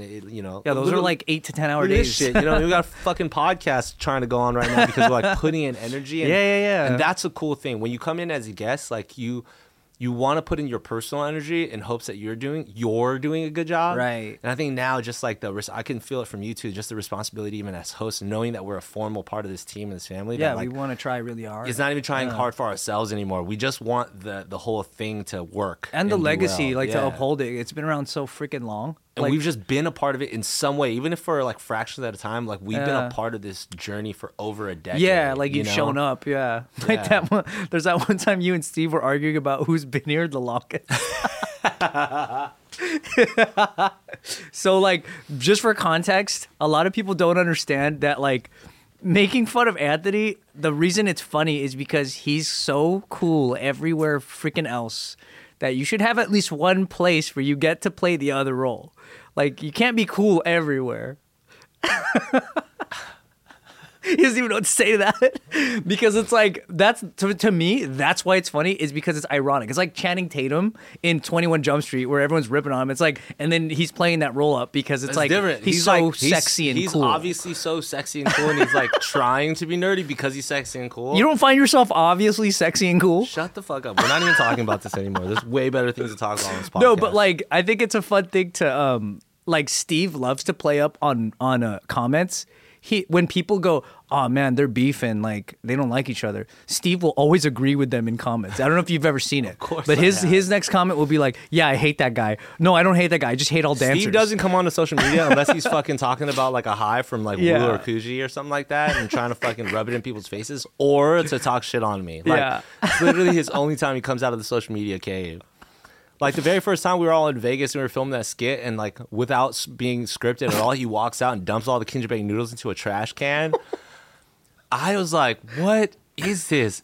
Would I have thought that was going to propel this like new brand identity Yeah. for me on this fucking show? Like, no. You're but his favorite straight man, as he likes to put it. so dumb. I know, but that's like something I remember thinking, oh, that's pretty funny. When I came in and I noticed like that you were getting dumped on, I was like, oh, that's kind of funny because it is ironic. And then I remembered I was looking for old videos and I went back several clips and I found like an old video where you were a guest and they were still doing that to you. Oh, like that's where it started. It was basically the first time. This is the fucking infamous clip, by the way. I think the topic is about. It was like about like fans, right? And like everybody's talking about how like fans run them on the street, like fan etiquette sometimes. Being Yeah, like, can we take yeah. a photo and just being awkward or whatever? And then I'm like, fine. It's probably one of those times where I'm like, oh, I think I have a story to contribute to this. Oh, And yeah, I'm yeah, talking yeah. about like my situation where like one time right over here on Garvey, like somebody like comes out, blah, blah. And then Bart out of nowhere is like, but you guys didn't even win though, right? And it's like, it was for sure funny, but David's so like, he's so fucking, he's just so much. Yeah, So his last name he is comes So. at a large quantity. Yeah. And he just jumps, he runs up to the camera, he's like, ah, like it was the biggest roast ever, right? And it was a good roast, but he definitely magnified it. And then from there, it just was on every comment. Yeah. It was on every new Kindra's YouTube video, every Instagram post, every one of my new posts and stuff like that. And it just like went super far. But it went so far to the point where like fans would come up and just Yeah. kind of talk junk to me. But again, I have a thick enough skin where it's like, okay, like I'm logical and practical. Like I know where this came from, so I can't be pissed off about it. But at the same time, it's like when it's everywhere, you're kind of like, Yeah, I know we You know what I talked mean? about that before about how like it's funny in the circle, but when people out of context or outside of it just think like, oh, here's Anthony. He loves like hearing this type of shit. Let me just go ahead and tell him fuck Kinjas at the airport. Yeah, so people are randomly, you know what I mean? And it's so out of place. It is funny, but then when you got like other crewmates, you know what I mean, being like, hey, yo, why this person come on here and be like, fuck Kinjas? Like, who's this? And I have to be like, no, that's true, they're not, because there are 80 Kinjas. Like, someone's like, gonna be upset. They're not actually hating. It's an inside joke from JK, and they're talking shit to me. You know, you just having to explain the context of a joke. Yeah. That's when it gets a little bit like, oh. And it's hard. That's a joke that's hard to explain the context, honestly. Yeah. Because it's so based on the moment that, like, they're not going to start laughing because you explained it. Like, it's not funny still. And I'm me, but I'm not fucking every Kinja, right? So if another Kinja's like, who the fuck is this? Right. You know what I mean? But it becomes a stupid thing where I'm just constantly explaining why people are saying fuck Kinjas. That's really tough, yeah. Yeah, and it's like, all right, maybe we should just slow the brakes on this. Otherwise, I'm not going to do this in my fucking late 30s. You know what I mean? Like, can everybody chill out? Yeah, it's bad when it becomes like a bumper sticker outside of the room. Like, that's not the intent of it at all. But you know how it is. I mean, sometimes it gets heated in yeah, here, you know it'll heat up. Like, yeah, it's like it's such a funny thing to just like dunk on that. Like, you'll try to explain something, you'll try to get into like a topic and seriously say something, but then Steve's like, oh, there's a good joke that's gonna come out of this. It's hard to like. It's too tempting. Yeah. So there's even moments, you know, in JK where it's like the camera's off. It's like, yo, shut the fuck up. You know what I mean? And we'll have like mini little arguments about it because it just goes so far. Yeah. But it's not because that moment is so far. It's because of what you know is residually going to happen. Right. Like, in that moment, if somebody says something like dickish, I'm not thinking like, man, that's so fucked up. I'm hearing that dickishness and being like, this is going to come for the next 10 months in comments. Yeah. You know what I mean? And that's what makes it so much more like, oh, I hope the fans aren't idiots. Also, does it feel like, are you tired of it a little because it's predictable? Are you a little bit like, because once you hear it, you know it's going to go on for like. I submit myself, I am fucking a servant to this news platform that is just kidding news. Right. I understand. And nobody, like, I'll throw it out when I can too. Again, I'm not a comedian. I don't have like comedy in my IG like Steve Green comedy. It's not my fucking thing, you know. But like a good joke is a good joke. I will never not laugh at a good joke. Right. It only gets a lot to me when it's like you could tell that the energy in the room is like it's easy fallback. So it's like when somebody when there's nothing to say, so you're just looking for something funny, and it's not even contextual, but you're just gonna dunk on it, which is why Steve is so not clever, because like when he has nothing to say, he's like, oh, it's just from a dancer. That's his fallback. You can tell anytime he says that he's been drinking too much because I'm out drinking him, and because he doesn't have anything better to say in that moment. You know what I'm saying? And then that's what translates. But his classics, man.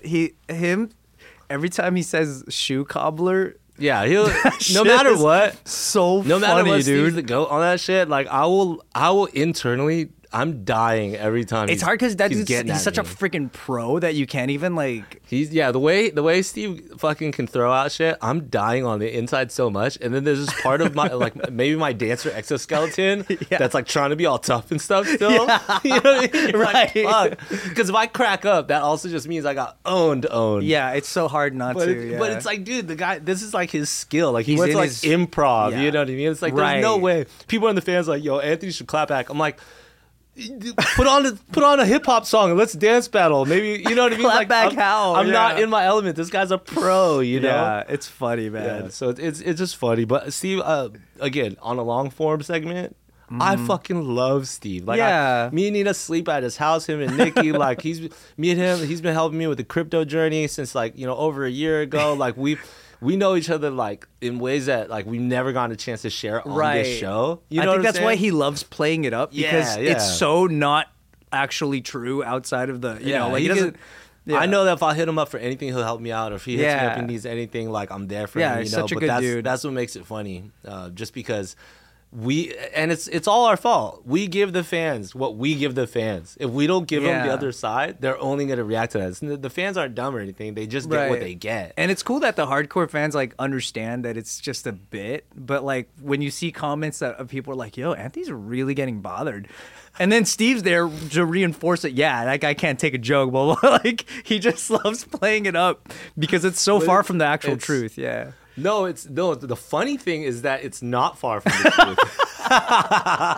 truth. The funny thing is I am sitting there getting roasted by an actual comedian, and I don't have much to clap back on. You know what I mean? And I'm just like, oh man, this guy's really talented at this. Yeah, he is. It's really like, when good. are we gonna be in my forum? When are we gonna be on my court, Steve? People have been asking for that for so long. They're always like, yo, make Anthony like teach a dance to the guys. But even then, it's not like you're gonna watch these guys dance and be like, "Ha, you suck." I know, you yeah. What I mean, that's not the. They're gonna get credit for it. Yeah, yeah, that's But, true. Which would be hilarious, by the way. You know, getting these motherfuckers up. They can't. They got like 2 left feet. You know what I'm saying? Like Bart being so buff, like his muscles will move better than his like rhythm. Like it would just be so funny to get them to dance. But that's not the point. The point is people come and they want to see our fucking personalities flare on the show, and that's just interesting that's one of the manifestations that I would have never known, because as a guest, right, it was very, very few and far in between, and because I was here so like not frequently, like there was a lot of respect. You know, I'm not saying it's disrespect now, but there was a lot of just like, you know, you're not going to dunk on a guest hella hard. You want to up them. You want to make them feel good. Right, that's why you they're know here, what I mean? yeah. And then now you become a regular and you're like, yeah, this is my family. And then everybody's dunking on you. And you're like, this is fucking funny, dude. I mean, that's how it is. Like Nick said about his ears. He's like, they're going to dunk on you no matter what. Yeah. You know? But I honestly, I love this group so me much. too. It really is so dope. I love the whole thing. Like, I hated it at first, like, not when I came on as a host, but the first time I came on as a guest. And I remember I thought it was so fun. And then You talking like 2009? Yeah, or 2000, like, early 2000s. Like I think 2014. Yeah, because news wasn't around until like 12 or 13. Yeah, 2014, 2015, I came on as a guest, and I was like, that was fun. And then I remember my cousin was like, hey, don't read the comments. And I was like, why? He's like, yo, their audience is mad toxic. And I was like, how is an audience toxic? They were watching the show. And then I looked at the comments. I was like, every person just was making fun of me. Like, who the fuck is this guy? This guy sucks. Like, I didn't even say anything for most episodes. They'd be like, what a loser. This guy looks like an idiot. Like, everything was like so negative. And I was like, what is the point of that? Why would that be a thing? And then over time, like, and then Joe was explaining it to me later. He was like, yeah, we went way too long not checking the channel on that, like not cleaning house. Because I remembered when I mentioned that now, like, oh, the audience is so much better now. And Joe was like, yeah, that's not a coincidence. It's like we had to, like, it festered for so long, this like weird negative vibe with the audience, and they operated on that. And now like those people are all gone, and now the people who weren't talking back then because they didn't want to chime in on that shit are now the people speaking. Totally. I mean, you know, like just a little bit ago we were talking about like firsts, right? Like even in our industry, like the dance community and stuff like that, being like, oh, we didn't even know that like people were watching these YouTube videos that we were sharing, right?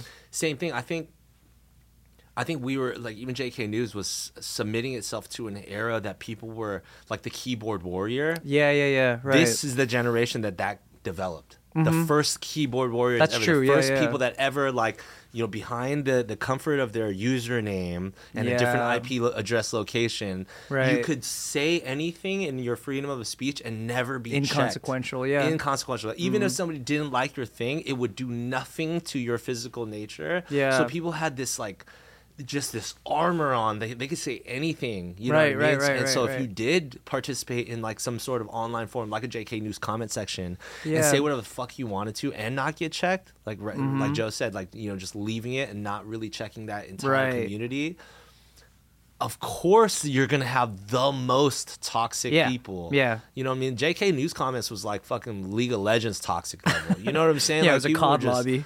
People were just going off because they could, and because it was the nature of the conversation sometimes. Right, you right. know? Yeah. So I don't know if you were in the room when I think I told the guys this, but I got really like affected. I asked this one dude who I thought was really cool. I was like, oh, he's a creator on like TikTok and stuff. And I was like, oh, this guy's really cool. Like I fuck with his stuff. And then I asked him like, yo, would you ever want to like come on to JK? And then he was like, yeah, man, like I've been a fan of JK forever. Like that JK is like the GOAT, blah, blah, all good things to say. And then I followed up with him like a few weeks later, and I was like, hey, you still down to come on? And his tone was like completely different.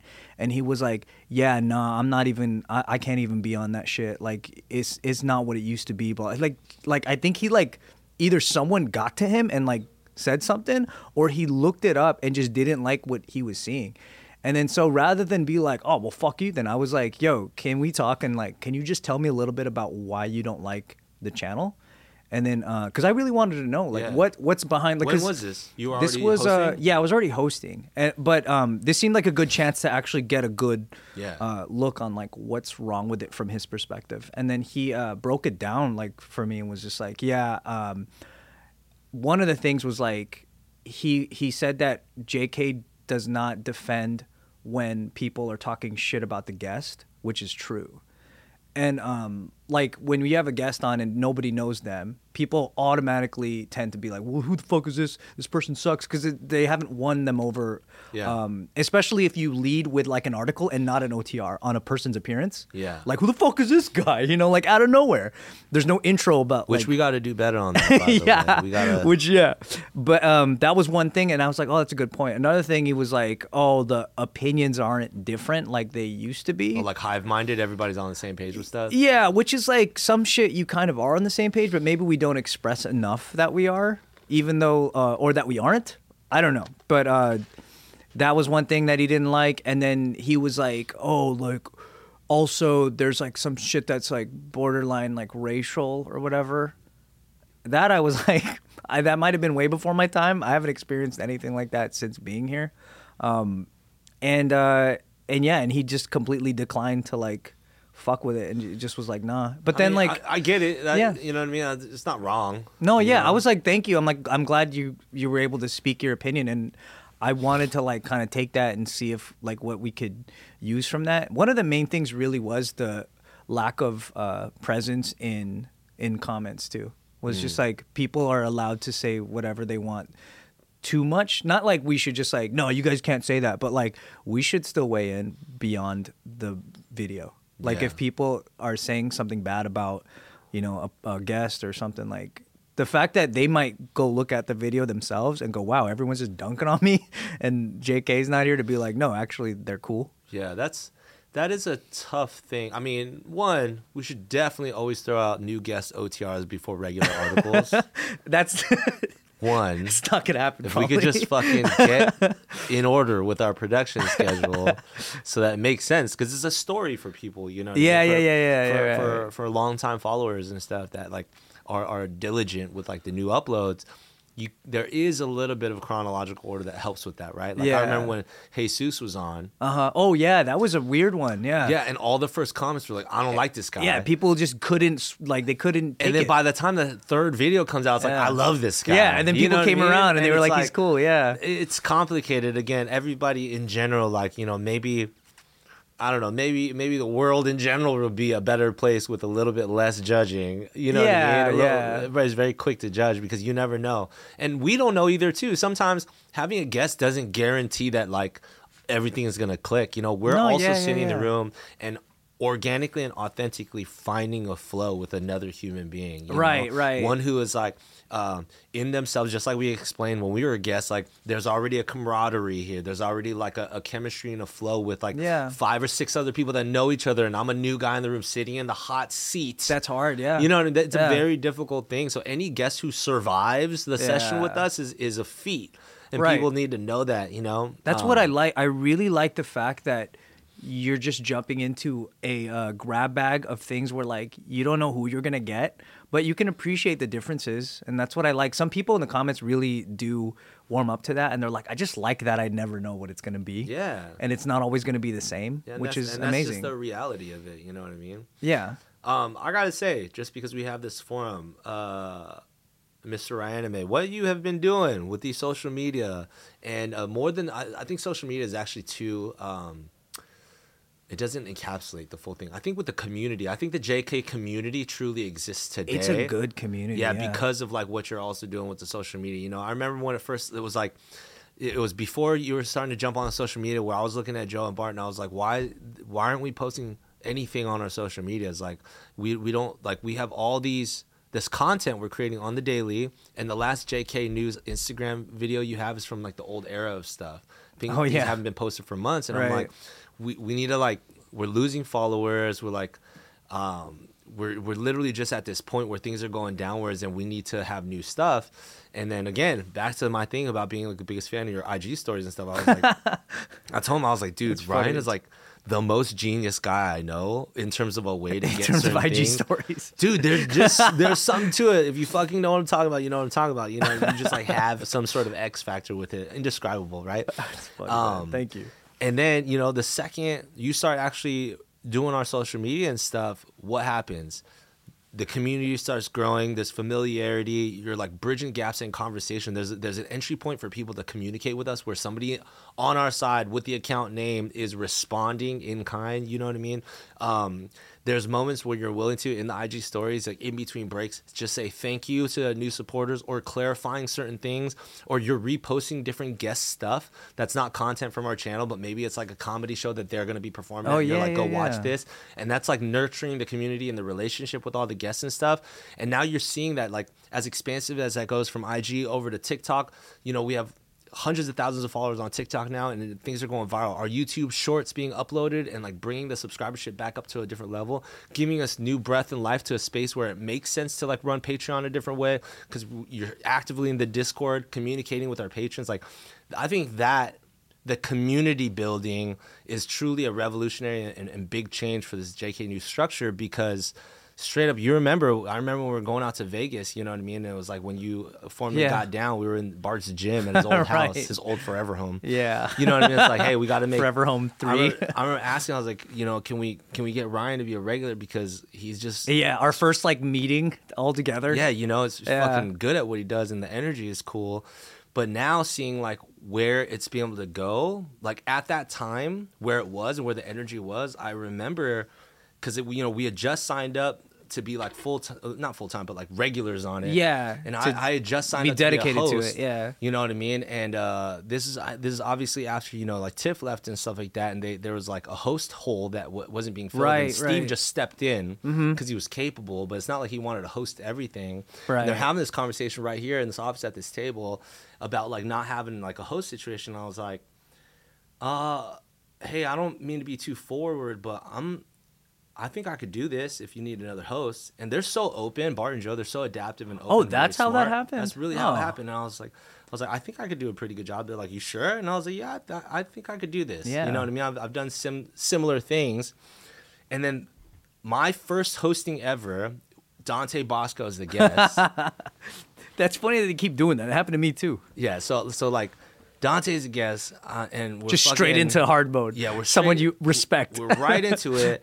And then fucking, I look at the video in the comments, the very, very first video of my debut hosting. And it wasn't like Anthony's debut hosting it by any means. Oh, they just like cold was like, yeah, hey, but I was just curious about Yeah. it. And like this was also in line with like the time that, you know, and I'm not going to dive too much into it because again, I'm just going from my third party perspective, but you know, our old host Tiff also like, you know, just left, so a lot of the fans were kind of like split in between the middle. There's a lot of like drama that was like I wasn't very understanding or privy to because because that had nothing to do with us. I just become a regular, you know, right? And I remember thinking like people were just so upset in the comments, and like that was my first host job. God damn, that's a rough entry point. Yeah, so like it just felt like everything was like this, and I remember telling Bart, because you can't really win. You know, off and that, and you know, all love to guys like Bart and Joe, but like, you know, Bart, he's obviously still building his giant empire with like barbell and everything that's going on. Joe he was deep in the trenches with everything he's doing, getting Jumbi Waikiki up and all this stuff. Like they're doing really huge and amazing, phenomenal things that JK News was kind of like, we were in a deep pocket of some sort of lull. We were rebuilding our team from the inside out. And obviously a lot of fans were upset and leaving. Right. And, you know, I just become a host of this like dying animal. Yeah. And I remember there was a point you were almost like a human shield in a way. A little bit. But I do remember this is the crazy thing. I looked at Bart and I remember just being like, yo, I don't want to be a part of like a dying thing. You know what I mean? Yeah. Like I don't want to submit myself to that. Right. You know, it's like I'd rather be a part of like I don't care if it's low and down at the bottom. I just care that it's trying and growing. Yeah. You know what I mean? But like seeing where it's gone, and again, a lot of like credit to you and like what you've been able to do with the community building and the social media and just reviving certain things, you know what I mean, in a certain way, just realistically also just playing by the regular rules of today's social media. Yeah. But like now, like it's a growing thing.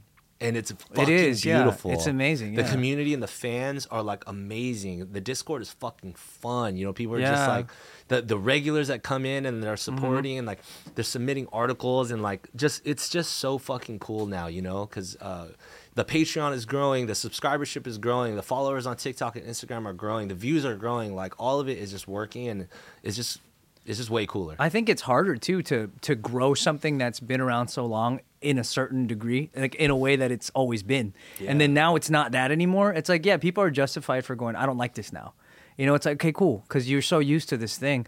But for the people that like are willing to accept it and they find out it's actually pretty freaking cool, it's like, I love that idea that like, hey, if you stayed around long enough and you kind of caught the drift of it and you enjoyed yourself, that's great. I think that dude who like kind of explained why he didn't like the channel really helped me a lot, because rather than like feeling like, oh, we need to silence all these people talking shit, it wasn't that. It was we need to back the people up that are saying good things about us. And doing that makes them feel like they should fight harder for you. Yeah, because 100. It's like, hey, like, thank you for saying that you love JK. Thank you for saying that you've watched it for a decade. Thanks for saying that you've been here since Uncle Chin. Like, it's like the people that say that shit, they're really taking a moment out of their lives to be like, I want you to hear this. And when I looked back at the old messages that I like that were never answered on the DMs, I'm like, dude, there's some freaking really valuable things. And I went through it and was just like, thank you. Sorry, we didn't respond in 6 years.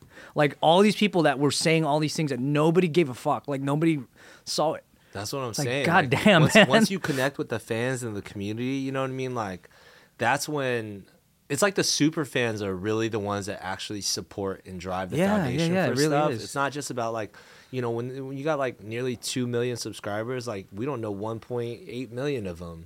Right. You know what I'm saying? Yeah. But like the 10,000 that are like consistently in like every new thing. If you drop a shirt, they buy it. If you drop a Patreon, they subscribe. Exactly. If you drop a video, they comment. Like that's what actually keeps the whole thing going. Right. You know what I'm saying? So just nurturing that element, like, I don't know. It just there's definitely a magic. There's something about the Attitude Era. There's something about the Careful Boys and everything that's happening right now that like I feel like it's brand new, it's growing, and it's like fucking fun to be a part of. Yeah. It is, and the audience is so good. Like when you go to other podcasts or other anything, like there's very few people that are as like these people have been in here like 10 years deep. Like they're down. Like they are down. They're not gonna change their mind about you overnight and be like, oh, you're not cool anymore. Yeah, dude. Like, people like they're grow up they're with past this channel. That. Yeah, they're way beyond that. And it's like that's way more value. Like you can't build an audience like that.